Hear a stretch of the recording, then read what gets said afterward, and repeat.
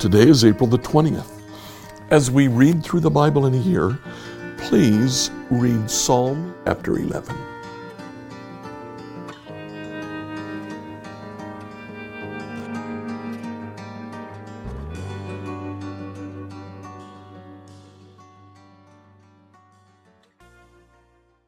Today, as we read through the Bible in a year, look please at Psalm 45, 46, and 47.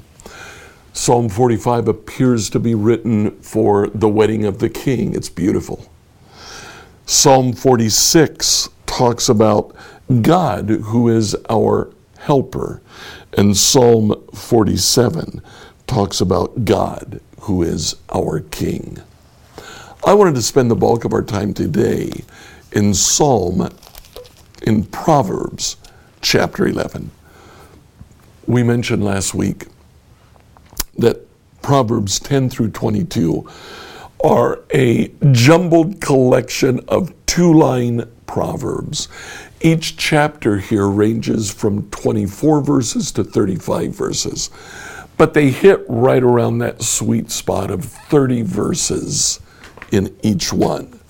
Psalm 11 actually has 31 verses.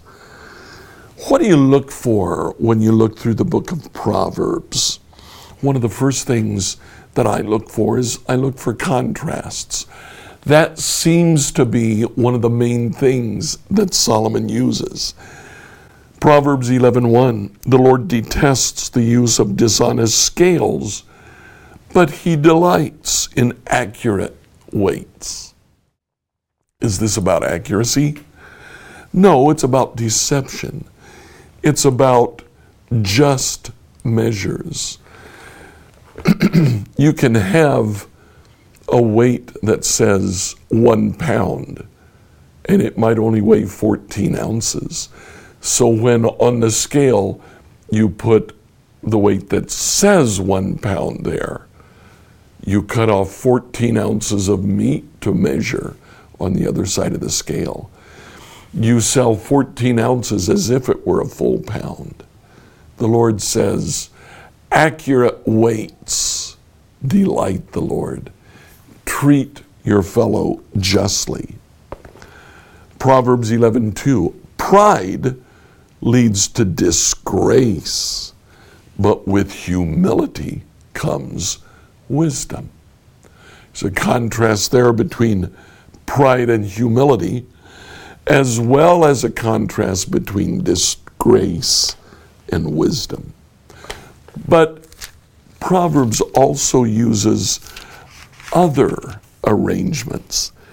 In verse 7, there's a development. It's not a contrast.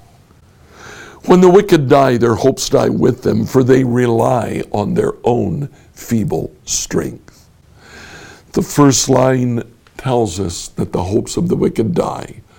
The second line tells us why they died, because they relied on their own feeble strength. And when they died, that strength was gone. We're left to infer that the righteous rely on God's strength and their hopes carry on. Verse 25, the generous will prosper. Those who refresh others will themselves be refreshed. Two lines, it's not a contrast, it's a development. The generous will prosper. If you refresh others, you will in turn be refreshed. Perhaps by them, perhaps by the Lord, perhaps by someone else. But one of the favorite things that I like in looking at the book of Proverbs are the pithy sayings. Proverbs 11, verse 10.